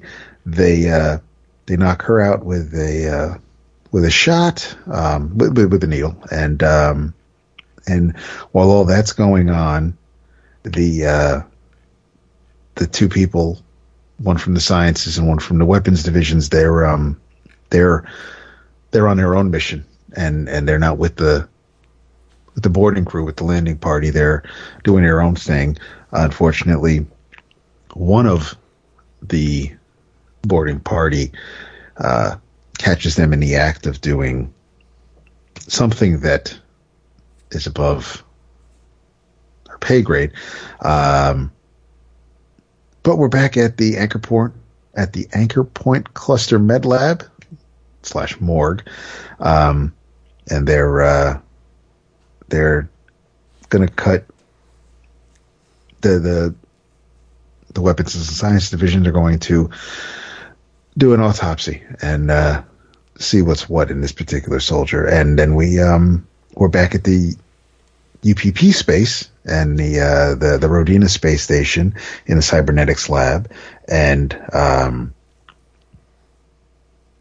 we're patched into what's left of Bishop, and there's a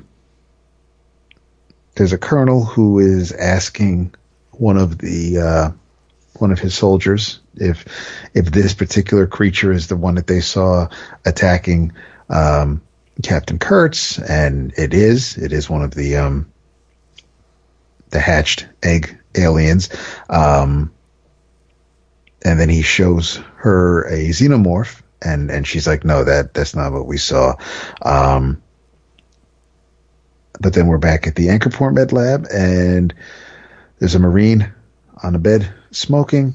Doctor says, no smoking in here, Marine. He takes a couple of puffs and says, yes, ma'am. And he turns his head, and we see that one side of it is pretty decently scarred, maybe burned from acid. But I am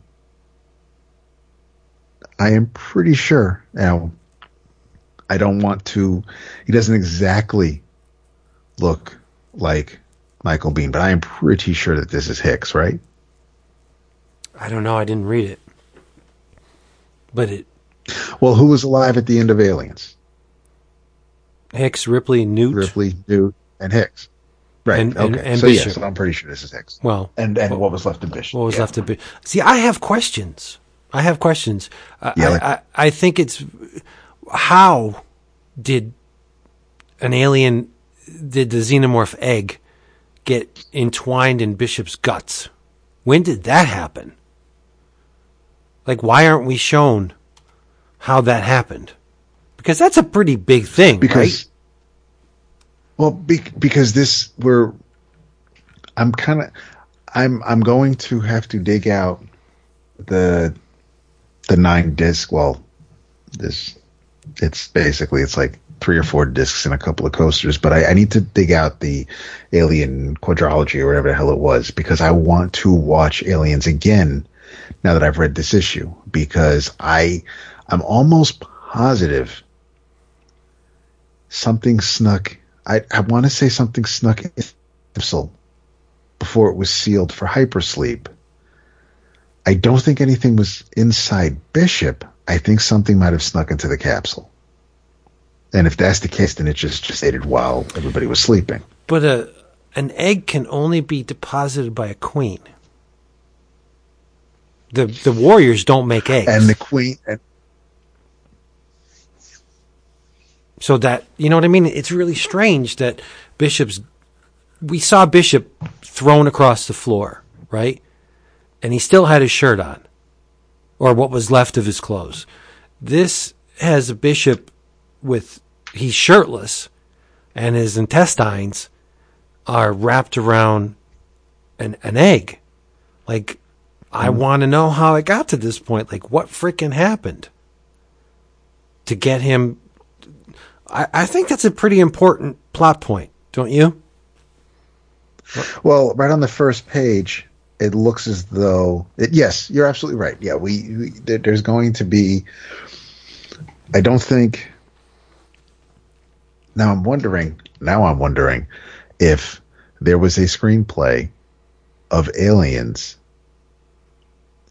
where this did happen to Bishop, and it never made it into the final film. Okay. Because I'm reading this thinking that, everything we saw in Aliens, and this is just picking up after that movie. So whatever happened in that movie, that's what you saw. That's where we're starting from. Now that movie ended, roll credits. Now here's this next chapter. And so I'm going by what I can remember happening in Aliens. That's why I want to see the movie again. So I'm on the first page when we see the Sulaco and we're in the vault. There is something happening in Bishop's pod because there's the blue tint over everything, but then we see there's full color in that one little panel, and something is spewing and thrashing about and throwing liquid all over the place because it's landing. It's not full bukkake, but there's a lot going on in that panel. Right. So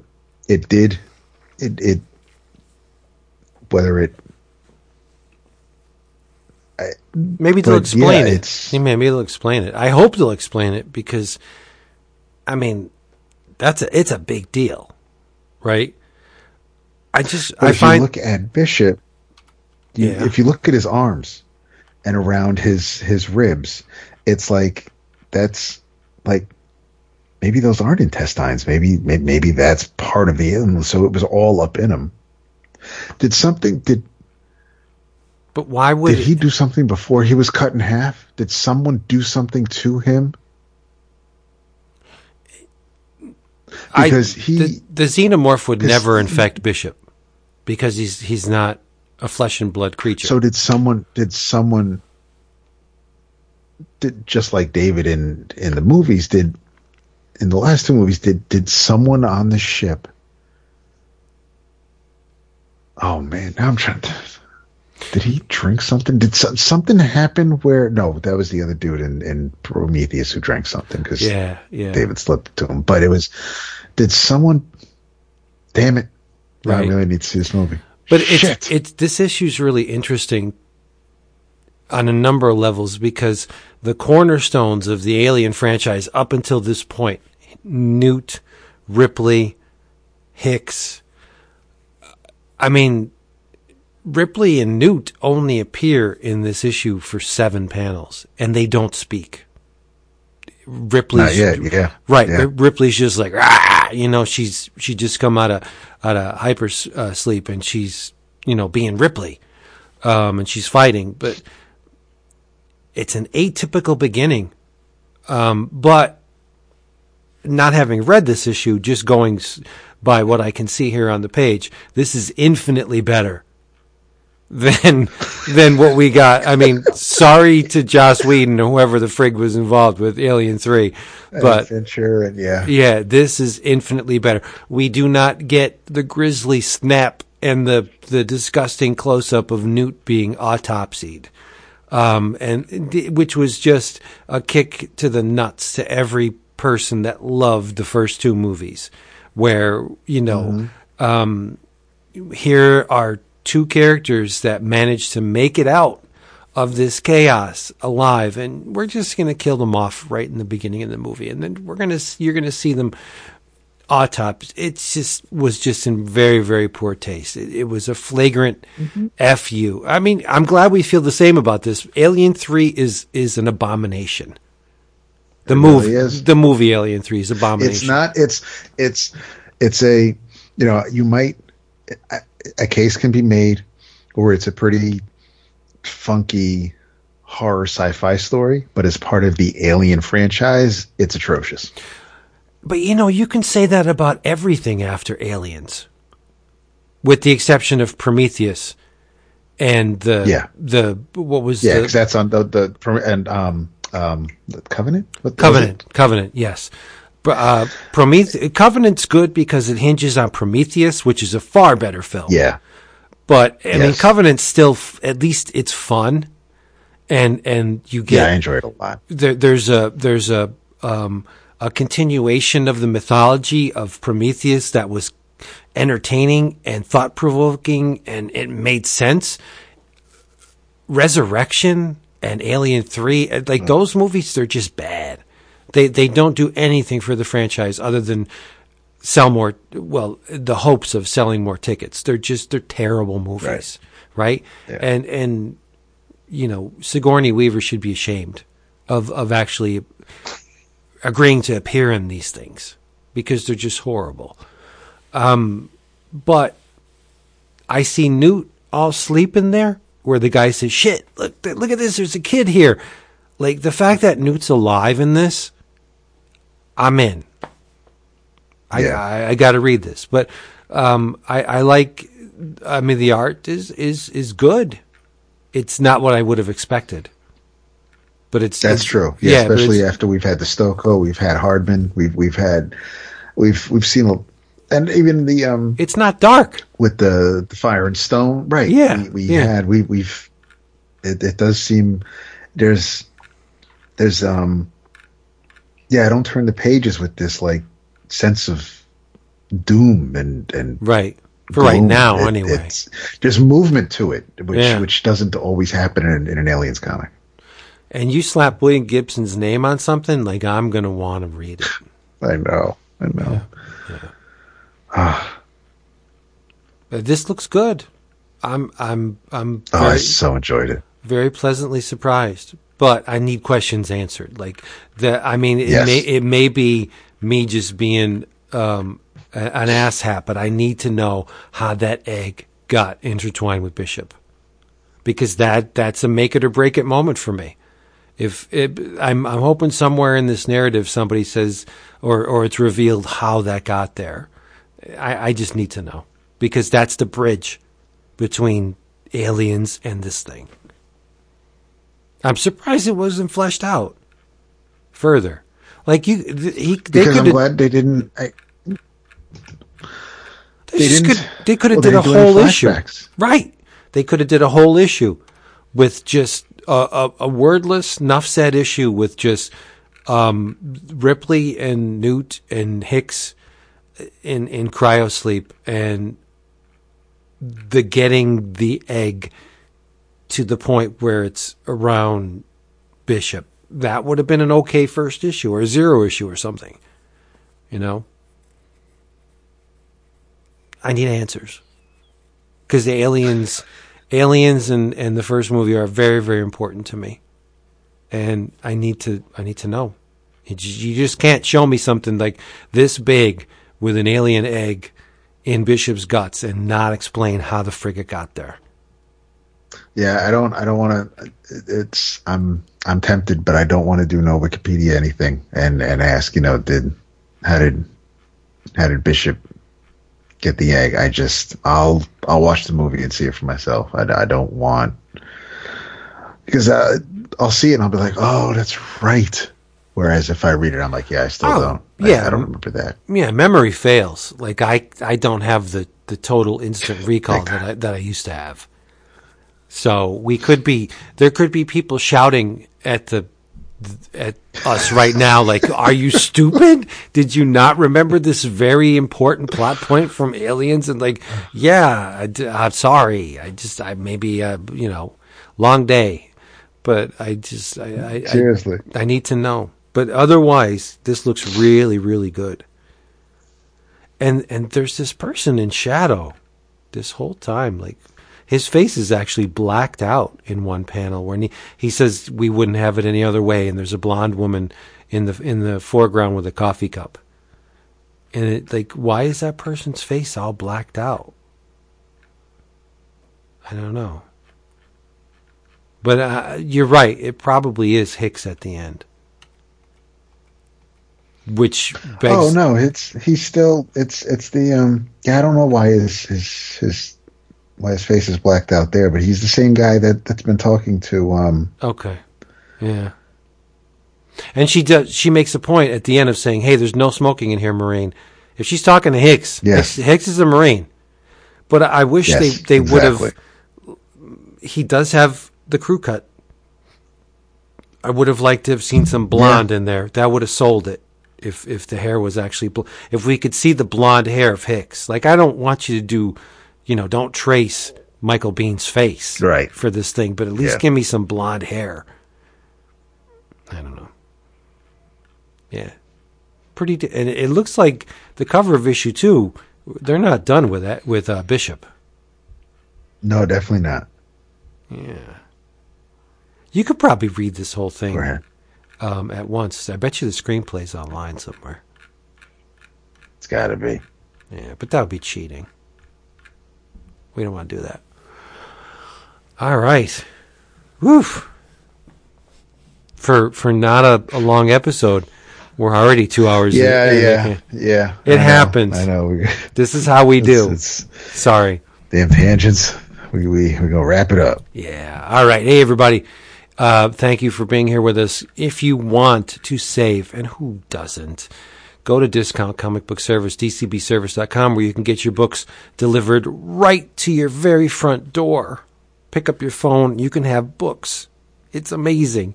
The specials this month from Image, it's the Jesus Free card cover for $8.99, Turok #1 from Dynamite for $1.99, and Weird #1 out of Dark Horse for, again, $1.99.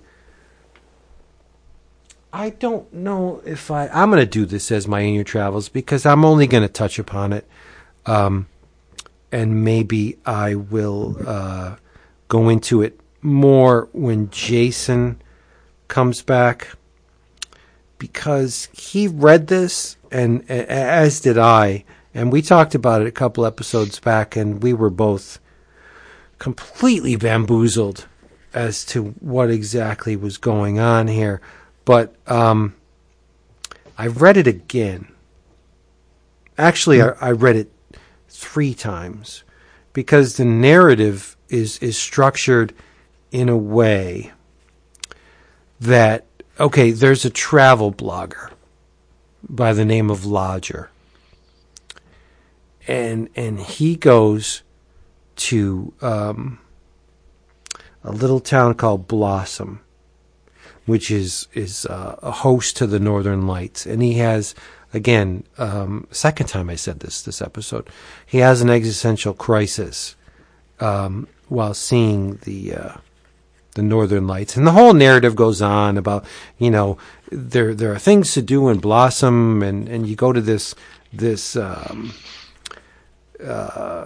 drugstore, Hitch's drugstore, and you can get some great ice cream and blah blah blah. And the narrative, the caption boxes are all the product of this travel blogger.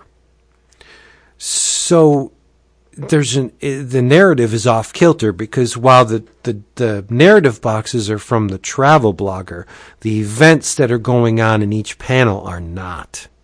They may be related to what the travel blogger is talking about, but the events within the panels, more often than not, are the adventures, let's just say, of this girl named Ricky Toledo that seems to be chasing someone. She's hot on the heels of someone who may be the travel blogger, because she follows the blog, and she said, well, when she's in Hitch's drugstore, she says, yeah, I read on this website, this lodger site, that, you know, the lodger was here, and he said to get this ice cream. He said, you make great ice cream. And she's searching for someone. And in the process of searching for someone, she finds a dead body. She gets into an altercation with the local police, and she beats the shit out of a cop and takes a car, and it's there's a man who's involved with an elderly woman, a local elderly woman, and he kills her in his sleep, and he's got a mole right under his eye. And this semi-elderly hunchback of a man may be the lodger that's writing the travel blog. And it's implied, at least in the solicitations for this book, that the lodger is a serial killer as well as a travel blogger. So he may be doing double duty whenever he goes to a town within his 200-mile limit, that he also takes lives too. And she has a past with this person, and this Ricky Toledo, and she's chasing him down. But I think it's a very complex way to approach this story, because it immediately knocks you off any kind of comfortability with the narrative, because you're on edge. There's one timeline going on with the caption boxes, and there's another going on within the panels, and it's an unsettling way to approach this, and or a story of this type. And it's just, then there's another person that gets on a bus who's also named Ricky, and it's David Lapham. So the story, at least in the first issue, all of the layers of the onion have not been revealed, right? Written by David and Maria Lapham, cover art by David Lapham, interior art by David Lapham. It's from IDW's Black Crown imprint. Did I love it? I don't know if I love the art, because I'm a big fan of David Lapham, and if you like Stray Bullets, this is more of the same. But the story has intrigued me, but I need to know more, and I will know more. This is a limited series. I believe it's 6 issues, $3.99 cover price. It was pretty damn good, but it's that slimy, seamy underbelly that Lapham likes to explore. I mean, this little town of Blossom is usually an uneventful town, and on this very day, it turns out like 3 people die, and it just seems like the house of cards in Blossom is falling, collapsing, and it's in walks this Ricky, and she's young, but she's worldly. Like, she plays these 2 local cops like nobody's business. She gives them the old blinky eyes, and oh, I didn't know, I lost my St. Christopher's medal, and it that plays into the story. I don't want to reveal too much, but if you are in tune with what David Lapham has done with Stray Bullets and what was the other one, Murder Me Deadly, or anything David Lapham has done post Valiant, this is more of the same, which means it's freaking good. It's just that he hasn't uncovered all of the stones yet in this story. So stick with it. If you read this first issue and it doesn't click, I would suggest to read it again, and maybe a third time, and then you'll get the needle will catch in the groove, and you'll be rocking to what Lapham is putting down here. It's pretty damn good. Lodger #1, Black Crown, recommended. But you will have to invest some effort into it. It's not going to reveal its secrets willingly. Yeah. Okay. Yep. Well, I'll end the evening by talking about another #1, which I won't go too deep into it because most of you probably haven't read it yet because it comes out, I believe, Wednesday. This is Middle West by Scotty Young and Jorge Corona. And, of course, colors by Jean-Francois Billiot. I don't know. I think it's Boulier. All in there, and I like it. Yeah, I bet it is. I think it's Boulier.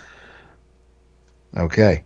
And Nate Pico's on letters again.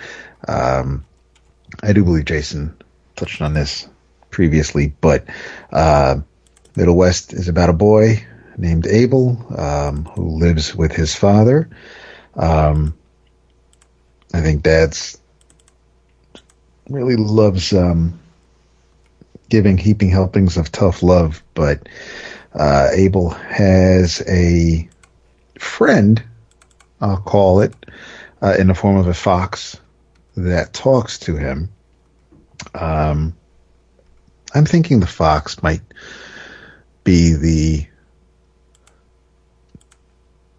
angel or devil on his shoulder, who nudges him in directions that might get him in trouble, but at least will also let him live a little. And since Abel is a kid, but he has a paper route, and he's running late, and things don't go well on this particular day. Catches up with a couple of friends of his. They peer pressure is involved, and that leads to kids doing dumb things. But it looks stunning is what I'm trying to get across. This is a beautiful looking book. Corona's art is outstanding, probably the best I've ever seen him, and I like Jorge's work a lot. Between him and Boulier's colors, it's just it is a stunning piece of work, and it is unlike anything else Scotty has written so far. Doesn't feel anything like Bully Wars. Doesn't feel anything like I Hate Fairyland. There seems to be a world that on the surface looks like the world you and I inhabit, with some slight changes, but overall, these characters feel like, the same kind of people you meet in a trailer park or see down at the little corner store. But beyond that, just below the surface, things are slightly a bit different. And I cannot wait to see where it goes from here. So this week, if you didn't order it, make sure your comic shop has extras, because you'll want to read Middle West #1. Yep. Well said. Oh, thanks. People. All right, everybody. Hey, you know what? We really hope you enjoyed this, and we'll be back Thursday, which means you'll get another one. Are we? Are we recording Thursday night? You'll be able to? Or should we go for Wednesday? Oh, wait, Thursday's Thanksgiving. Wednesday might make more sense. Yeah, exactly. That makes a whole lot of more sense, because I'm not down with the whole holiday thing. So, yeah. But either way, whenever we record this, the next episode, yes, you're going to get another one this week, because we love you so much. And we got to do it, or we'll explode. Right? It's true. Yes. Got to let it out. Uh-huh. So, in the meantime, what? Say goodnight. Did you like that? very much so. David. Oh. Good night.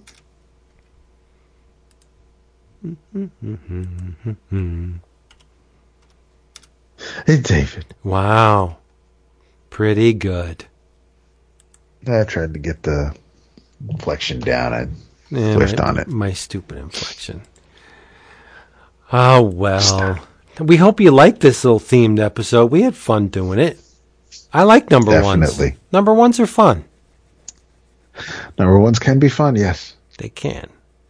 And they are. So come back. We'll have more of the same next time. Although we'll probably do more of it.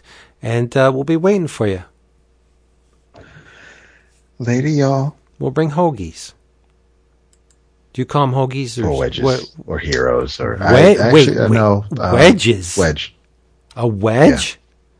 No kidding. Yes. I've never... Yeah, I'm not down with the whole heroes thing. No. Or subs. No. Hoagie. Wedge.